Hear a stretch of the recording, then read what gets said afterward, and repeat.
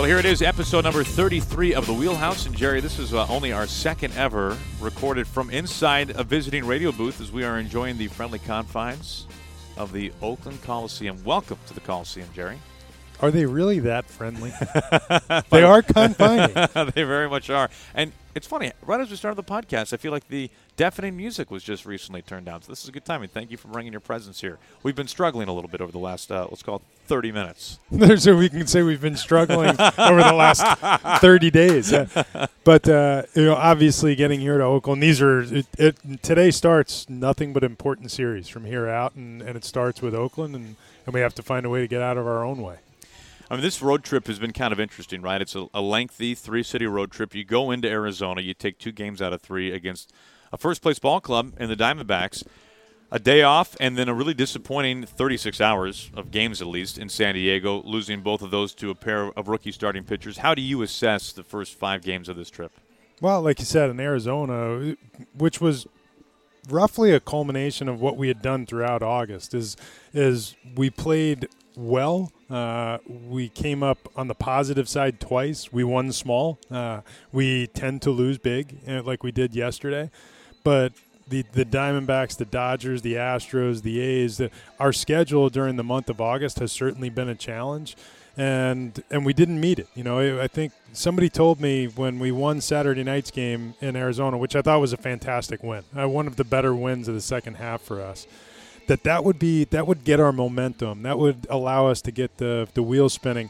And someone told me that was only the second time in the second half that we had beat the same team on consecutive days, which I found a shocking revelation. And I went back and started counting in my head, and I believe outside of the series sweep in Houston that we did, we had a difficult time winning back-to-back. And it stands up because we haven't won very many series. So it's just we've not played well for a length of time here. And fortunately, there's enough season left that we do have time to get ourselves back on the track. But we have to allow it to start tonight because we're playing a team we have to beat. As you kind of psychoanalyze, as you put the Mariners on the shrink's couch, when you look at that stat you just dropped on back-to-back wins against the same team, does that mean something to you? I mean, how do you look at that in terms of this ball club? I think it's shocking. It's particularly shocking because of how we started the year. And during the first half, there was never a time in a game, and we talked about it so many times on this podcast, and we talk about it frequently throughout the first 3 months of the season. There was never a time where we thought we were out of a game. Our players always had that confidence that we were going to come back. If we kept it close to the 7th inning, we were going to find a way to win that game. We had Eddie, and especially after we got Colomé down there, and everybody felt that confidence that keep it close and we'll get it to Eddie and everything's going to be good. We still have the same elements. We still have the same players, and in some ways we've even added to it with guys like Denard Span, the return of Robinson Cano, and some general breakouts. And we have players that are having good years. But that sensation is no longer as dominant as it was in the first three months of the year, where we felt like we were going to win the game. And I wonder where it went. I'd like to get on the psych couch and figure out how we welcome to the wheelhouse. That's right. How we get back to that mentality. And I don't know which comes first, is the win or the mentality. But my sense is that if we win a couple of games in an environment like I'm sure we're going to experience this weekend, that generally takes care of creating some momentum. Well, we've got a lot to talk about on this episode of The Wheelhouse. Remember, you can always subscribe wherever you get your podcasts, and feel free to shoot either Jerry or myself a question. You can fire those away at thewheelhouse@mariners.com. Jerry, you mentioned the game Saturday night in Arizona. The Denard Span home run was one of the just tremendous moments of the season. And, of course, following that was save number 50. What did you think of Scott's haircut? I love it personally because it gives me something to laugh at every day when it's been harder and harder to find things to laugh at. But, I think really Scott, first of all, I'm proud of him for holding up on it because it couldn't have been easy sitting in the barber's chair allowing that to happen. But he's a little sheepish about it. He's very sheepish about it. Yeah. I mean, if I were him, frankly, I'd be wearing a hat more often than not. But I think back, I had some crazy haircuts in college, and I'm embarrassed to say that I've come close to what he's sporting right now at different points in my life. But Scott's a pretty conservative guy. They don't do a lot of racer stripes and lightning bolts in Coon Valley. So I think it's been fun, and it's given us a reason to get a little chuckle out of an otherwise tough time. When we're up in the booths and we're talking to especially National League broadcasters who haven't seen the Mariners for the first time, or even teams in the American League, guys will ask opposing broadcasters and writers about the managers and what are these guys like. And kind of one of my more consistent responses about Scott is I feel like he has a really good vibe on his guys, and I feel like his guys really feed well off of Scott, and that he is, of course, we talked about his communication skills, but this is kind of the most elaborate way to demonstrate how he really is, at least from the outside looking in. And I do consider us on the outside because we're down there for a few hours a day, but we don't know. We're not really in there, of course, when the doors close. So my feeling of it is that, he really has this really good rapport with his players, which I'm not sure you can say that about every manager. No, and I dare say not very many of them would have ponied up right. to do what Scott did. And I think it was fun because Scott, if I had a dollar for every time Scott wanted to bet me on something, I would be a rich man. Really? And it is his nature to say, I'll bet you that's not right. But, I'll bet a paycheck on X. And okay, let's do that. And, in this case, I think, Scott did answer and I guess paid up where it was due. And mostly, I think, out of respect for Edwin Diaz. Along the way, I'm sure he would have liked to try to wiggle out. But Eddie was having such a phenomenal year. And I think maybe more than any of our other players, Edwin has like almost a childlike enthusiasm about the game. He just loves it. And I think for him to go out there and maintain that type of the enthusiasm and excitement for the job every night, it was fueled by Scott being willing to go along and play a fun game with him. So I think that the two people couldn't be any more polar opposite. Scott is generally down the middle and conservative in how he approaches it, and Eddie is lightning bolts and fun haircuts and 100-mile-an-hour heaters. What would we have to get you to do? What would have to happen for you to get that haircut, Jerry? If you ask nice, I'd probably give it a shot. Oh, really? Okay. No, I think if somehow we could pull this series or the month of September out of thin air and get back on track, I'd be glad to shave whatever you want. All right. Well, you heard it here on the Wheelhouse. Let's talk about this series, Jerry, because it doesn't just feel like it. It is a massively pivotal 4-game series against the team of the Mariners. Once had a lead on, now they're trying to get that lead back. When you are anticipating these 4 games, what are you hoping to see? Well, ordinarily you think one game at a time, especially at this juncture of the season. But we've put ourselves in a situation, particularly even in the last 48 hours, we put ourselves in a situation where you come into this series and it's hard to imagine a successful run through the month of September. Minimally, I think we have to split this series. I don't think we can lose any more ground straight up to Oakland and truly expect that we're going to catch up in 25 games. That's a little heavy. If you're Scott Servais, and maybe it's unfair to ask you this question, Jerry, but I know you and Scott talk all the time. Do you manage these 4 games differently? I don't necessarily think you manage them differently, although with the 1st of September on Saturday and expanding rosters, you can manage your pitching differently because now you're not worried about burning through a bullpen, which ordinarily when you're starting a 4-game series, you're loath to get into your bullpen too early because you're worried about what that will do over the course of a 4-game series. He can kind of open it up over these next 2 days knowing that we're going to get reinforcements, including a starter over the weekend. The offense has obviously struggled, especially dating back to the Sunday game against Greinke, which that explains part of it that day in particular. Is this something that you see as needing more of a major overhaul quickly, or this has just been a funk for the Mariners? It's been a funk, but it hasn't been since Sunday. It's just been a funk. And, we've gone from one of the 5 best offenses in the league for the first 3 months of the season to one of the 5 not best offenses, sure. Which is to say we've been near the bottom. And we've filtered to, I think, 12th in the league in runs scored on the season, which tells you how much of a struggle it's been for us over the last month and a half, 2 months in putting together hits and especially getting that big hit. which is what we've just not been able to do. We saw it on Sunday against Zach down in Arizona. We saw it in the first 2 games in Phoenix. We were fortunate enough to score enough to win those games, but we've just not done a lot of consistent run production over the course of the second half of the season. There is no quick fix because we've watched this happen to us over time. It was a little ominous trying to figure out how we were going to get back on track without Nelly in there. And I thought you saw something different. The fact that Scott ran Nelly out to right field on more than one occasion against National League opponents breathes to how important these games are for us because we just couldn't imagine scoring runs without Nelson in there right now. I think when a lot of people think about the A's this year, an obvious question is how, right? How has this happened? How have they played almost 750 ball for the span of like 22 series, right? I mean, they've lost like 2 series in that span of maybe 21 series. I'm curious your thought just a little bit on the opposing side, Jerry. When I look at Matt Chapman both in person and on paper, I think if the A's make the playoffs, Chapman's not going to win the MVP, but he could get MVP votes, what he's been doing this year. You can make the case he's certainly the best defender at his position. He might be the best defender in the game, and he's putting together a really good offensive season.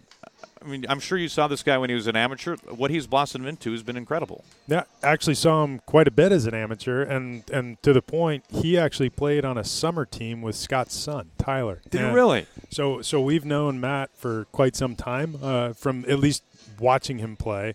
And having spent some time in Southern California, Matt went to high school and to college, not very far from where I was living. So have known of him and watched him since he was in high school. I think he is having a season that's going to generate MVP votes. And I don't think he's the only one on this A's team who is kind of broken out, so to speak. This is a very talented offensive group, and we knew that coming into the season with Matt Chapman. I think you've got veteran presence with guys like Chris Davis and Jed Lowry and other guys who've, I think, Stephen Piscotty's found a new life since moving from St. Louis to Oakland at a tough time in his life. And I think you've seen some more consistency out of guys like Marcus Semien, and could not have imagined that their starting rotation was going to produce the way it has, particularly over the second half of this season. But the bullpen is very legit and it is among the best in the league.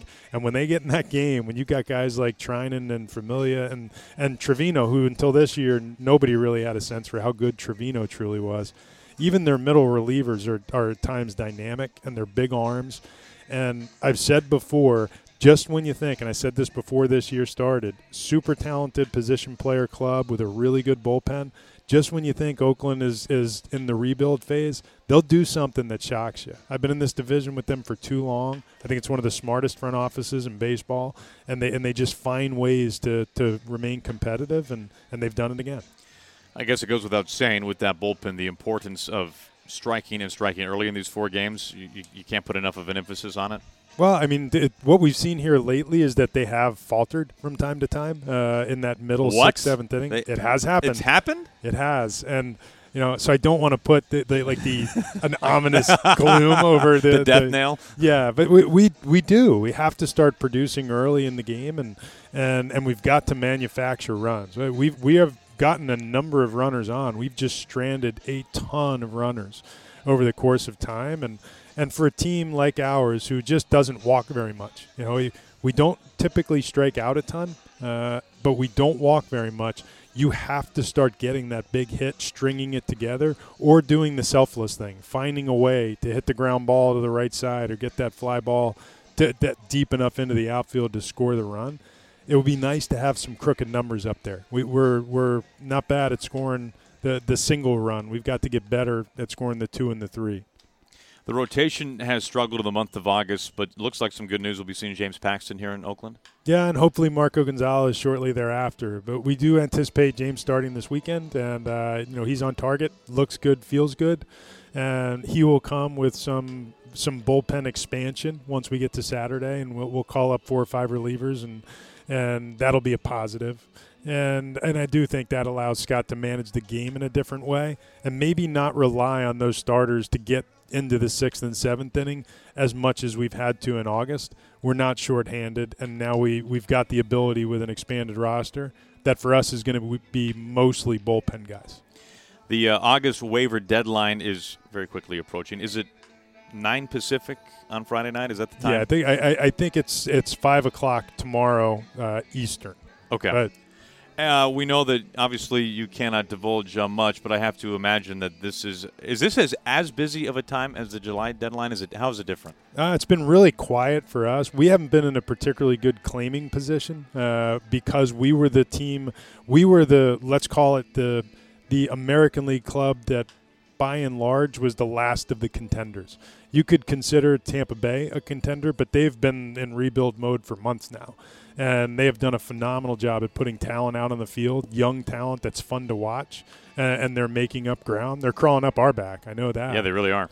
But for most of this August period, we have been the last of the contenders, meaning that by and large, anyone that being run through trade waivers on a National League club, we were going to have no chance at. And on the American League side, virtually anyone who was accessible enough was probably going to be claimed by the teams in front of us. And then we had to determine whether it was important enough for us to block players from the teams ahead of us. And I think I told stories on an earlier episode about blocking players. It's a pretty dangerous game. Will that ever go out of style, blocking players? Is it out of style because of what you just said? Oh, it's very out of style. I don't think anybody does it anymore. And, former coworker of mine, the late Kevin Towers, who fun guy to work with, the Padres once got stuck with Randy Myers, if you'll recall that episode. They were trying to do was block him from the Braves, and they got rewarded with Randy Myers and his contract for the next couple of years. And that made it very hard to navigate for a small market team, and you just can't allow that to happen to you. And we've been in a position where we've won a handful of claims. We just haven't been able to work out deals, or they weren't players that those teams were interested in moving on. Shifting to the minor league side of things, Jerry, the minor league seasons are wrapping up and awards are being named now for minor league players around the country. Julio Rodriguez taking home the Dominican Summer League MVP. Tell us, we've talked a little bit about Julio, but tell us more. Well, we've had actually a number of individual players have big years this year. Julio's one of them. Julio, along with, Evan White, Kyle Lewis, now Logan Gilbert, widely considered our top prospects. But Julio doesn't show up on a lot of the big lists, the top 100s that you might see from Baseball America or the like, largely because he's in the DSL. He was our top international signee last year. He's playing at just 17 this year. It is a real bat with real power potential. He's an athlete.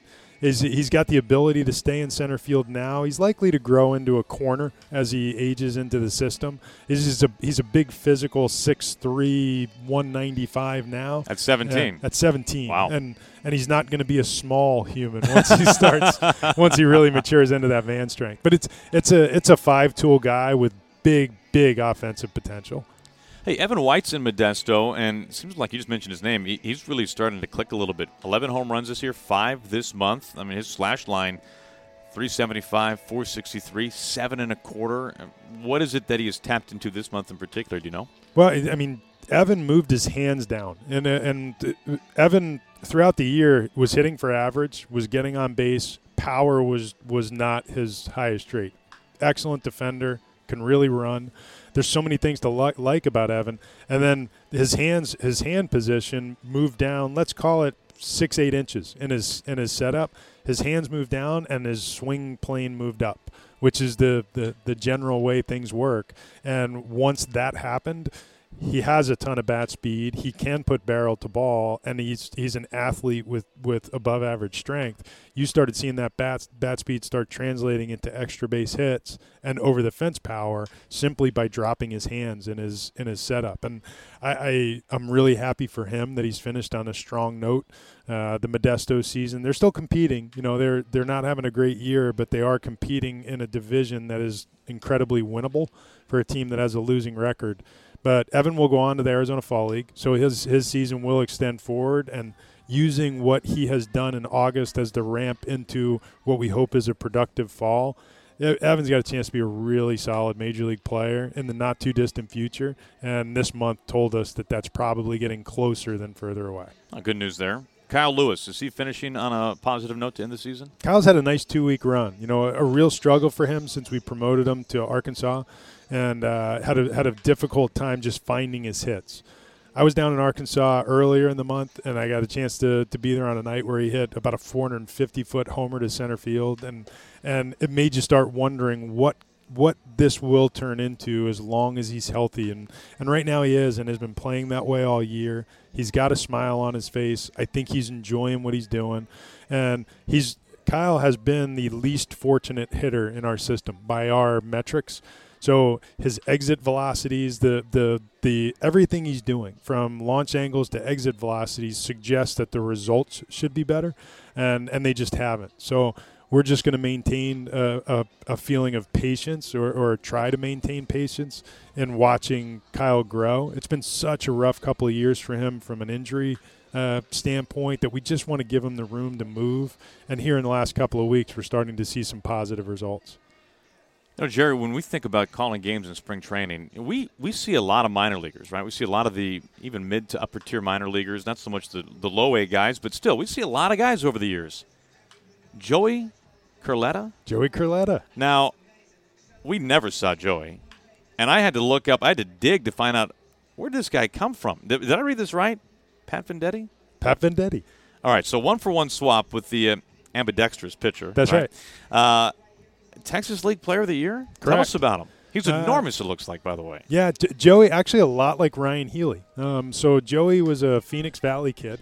He went to high school in the Phoenix Valley, was originally drafted by the Philadelphia Phillies, traded to the Dodgers in the original Carlos Chuch Ruiz deal, and then we acquired Joey as in return for Pat Venditti. And I think that's the combination of events. So, Joey joined us. He had a nice year, if unspectacular for us last year in Modesto, showed big power, and we knew he had that. This year, the biggest step forward for Joey Curletta was his strike zone discipline. And he started swinging at strikes. His out-of-zone chase really improved. His ability to stay in the zone to hit really improved. As a result, the average has hovered right around 300 all year long.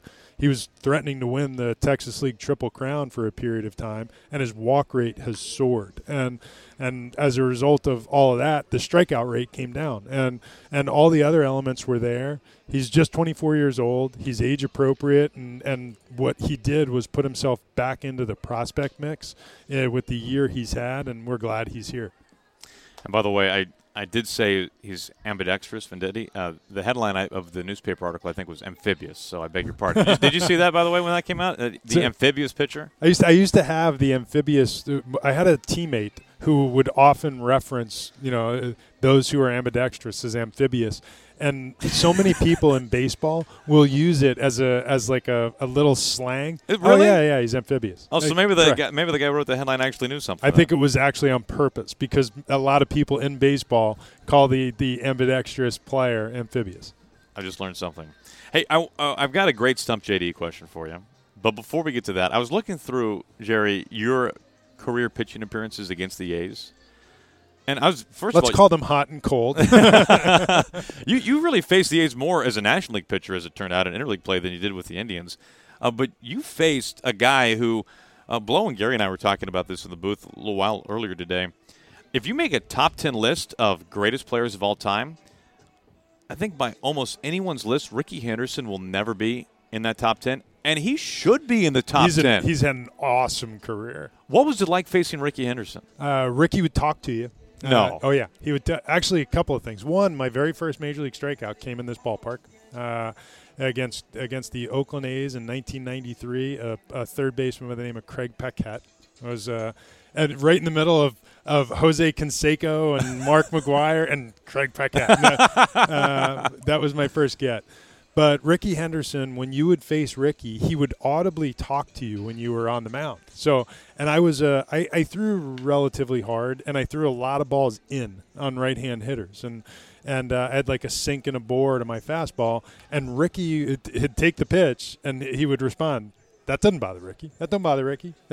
And he would talk to you the whole at bat, and and I got a kick out of it, and I thought it was hilarious. And there were times where I didn't have a ton of success against Ricky, but I can tell you I don't remember an at-bat that didn't last at least 6 pitches. He was unbelievable at lengthening an at-bat. It was 3-2 and every time, and it was like a war trying to get him out. His ability to make contact, and he swung at strikes. You could throw it razor sharp inner edge, he's not swinging. And as soon as he pops out of the way and tells the umpire that doesn't bother him, it's a ball. And the other thing that always struck me was Ricky was the very first player in Major League that I came across in the Major Leagues. It's now a common event for every player, but Ricky was the one who started the tradition of tapping the catcher on the shin guard when he would come out to take his first at-bat of the game. And he'd tap the catcher with the shin guard, say hello, and start to hit. Well, I played with a catcher, and actually played with him in 2 spots, both in New York and in Colorado. I played in the big leagues for a long time. His name was Brent Maine. And Maynor was hilarious, a Southern Cal guy who had a really easygoing attitude. Played in the big leagues for, I'd say, 15-ish years. And Brent said that his most entertaining moments in every year were the Ricky Henderson at bats, because after a decade plus in the big leagues, Ricky Henderson would come to the plate and he would tap Brent Maine on the shin guard, and every day he would call him a new name. You know, hey, what's up, Bill? How you doing, Bobby? And Brent would just say, doing pretty good, Ricky. I had no idea that his name was actually Brent, and would say hello to him in a different way.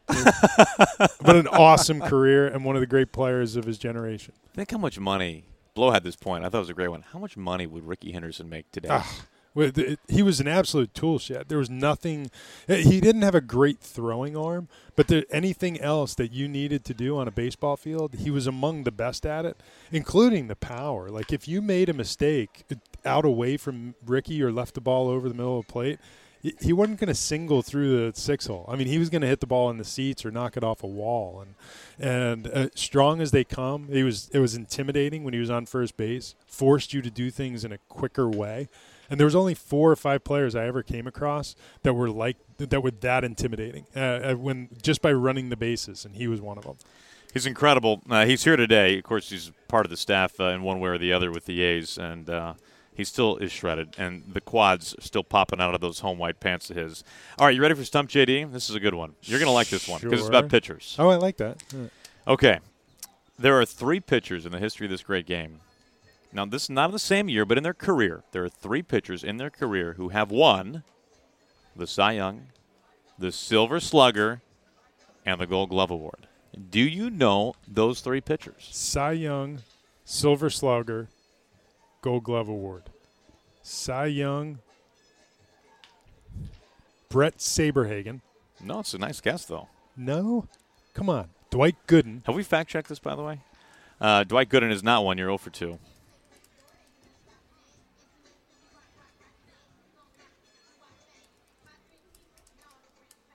Gary can edit out all the silence. It's not Greg a problem. Maddux. No. Cy Young, Silver Slugger. I have to. I'm going to have to see it. Otherwise, I'm just going to sit here thinking. Okay, I'll give you a hint. It's not fun listening to people think on a podcast. I'll give you a hint. 1 is active. 1 is active. Clayton Kershaw. No. I give up. Okay, the active one we just saw, Zach Greinke. That's just dropping of the ball on my part. I should have known that. He's one of my most fascinating players of all time. You know, I had him actually. I traded for him. That's right. Yeah. Yep. Well, we were trying to drop as many Greinke stories on that Sunday broadcast as we could because he is got a ton.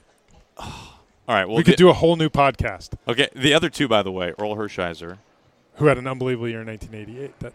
Fernando Valenzuela. I would have never gotten Fernando. I know. I should have known Earl Hershiser. Those are the 3. Pretty elite list, huh? Yeah, that's crazy.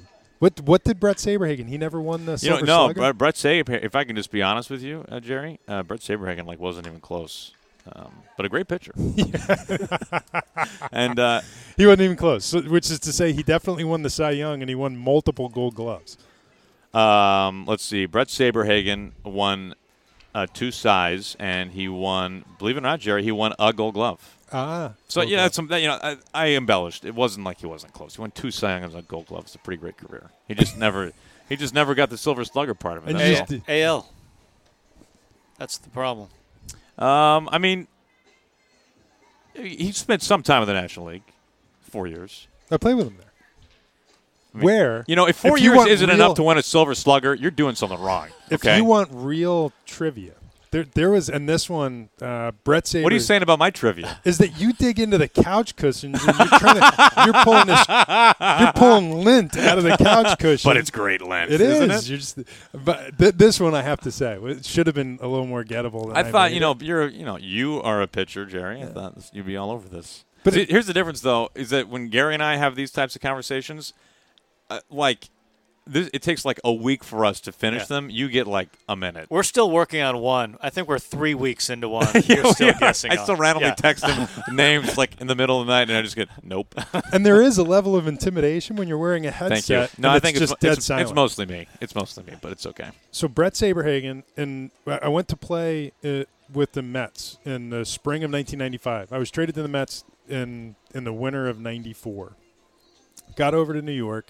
2 things stood out to me, and I learned something that day that I've always remembered.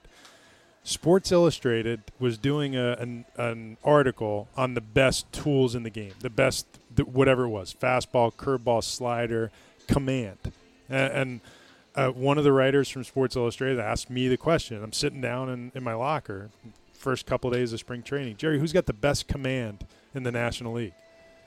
And I'm just coming over from the American League, and and this is before the games were on every single night. And I said, Bob Tewksbury, Greg Maddux, And now I'm saying this, and Brett Saberhagen's in a locker next to me, and he turned around and he looked at me and he goes, "Whoa, dude, what about me?" And I said. What do you mean? and I'd watched Sabe's pitch for a lot of years and really admired the ability. And I said, "What do you mean?" He said, "You realize last year I won more games than players I walked."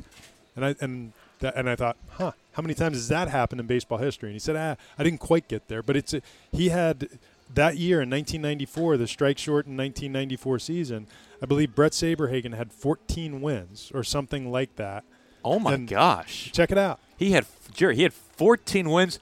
He walked 13 batters in 177 innings. Which made him the first of his kind since dating back to like Christy Mathewson when they were winning 30 games a year and throwing nothing but strikes. And I thought that was a fascinating total and a neat little trivia question, and it embarrassed me that I'm sitting there and I'm being asked a question on command. That's terrific. And this guy just did something that only 2 other people who had ever lived had done. I mean, he struck out 11 batters for every walk. Pretty insane. That's right? amazing. Yeah. That's a shame that year was cut short. And then can I throw this in there? The Yeah. next little tidbit he threw out when the Sports Illustrated writer then said, "Well, Sabes, if that's the case, who's the toughest hitter in the league to strike out?" And or to get out. And he said, it's a no-brainer. It's John Cangelosi. and I almost broke down laughing. I said, why John Cangelosi? He said, it's the only guy I walked twice. Really? Yeah, which wound up being true. He walked 13 batters, John Cangelosi twice. That's amazing. They throw those balls back, right? Those go into the Hall of Fame somehow? That's great. Well, at some point, I don't know when it'll be topical again, and maybe it won't matter. I have got to know your Zach Greinke stories. Oh, I got good Zach stories. Zach is a fascinating. We were talking the other day, sitting there watching the game in Phoenix. Fascinating player who is starting to really build up a Hall of Fame credential. If you look at Zach Greinke's career and what it's from wins above replacement to the quality of what he's done, it's Hall of Fame-ish. Well, Jerry's one of only 3 pitchers ever to win the Cy Young, the Silver Slugger, and the Gold Glove. No. So, I mean, that should speak for itself, right? Well, this has been fun, Jerry. We know you got a lot going on. When this road trip is over on Sunday, it's back home. Really good homestand coming up. 9-game homestand Monday against the Orioles. The first of 3 Mariners value games presented by BECU. That means view level and bleacher seats, $15. Main level Terrace Club, only $30. Then after that, the Yankees come to town. That'll be a big series against the Bronx Bombers, a 3-game weekend over the weekend. And then, of course, the Padres come to town as well on Tuesday and Wednesday, the 11th and the 12th. Jerry, thanks, man. It's good having you up in the booth. I'm glad to be here.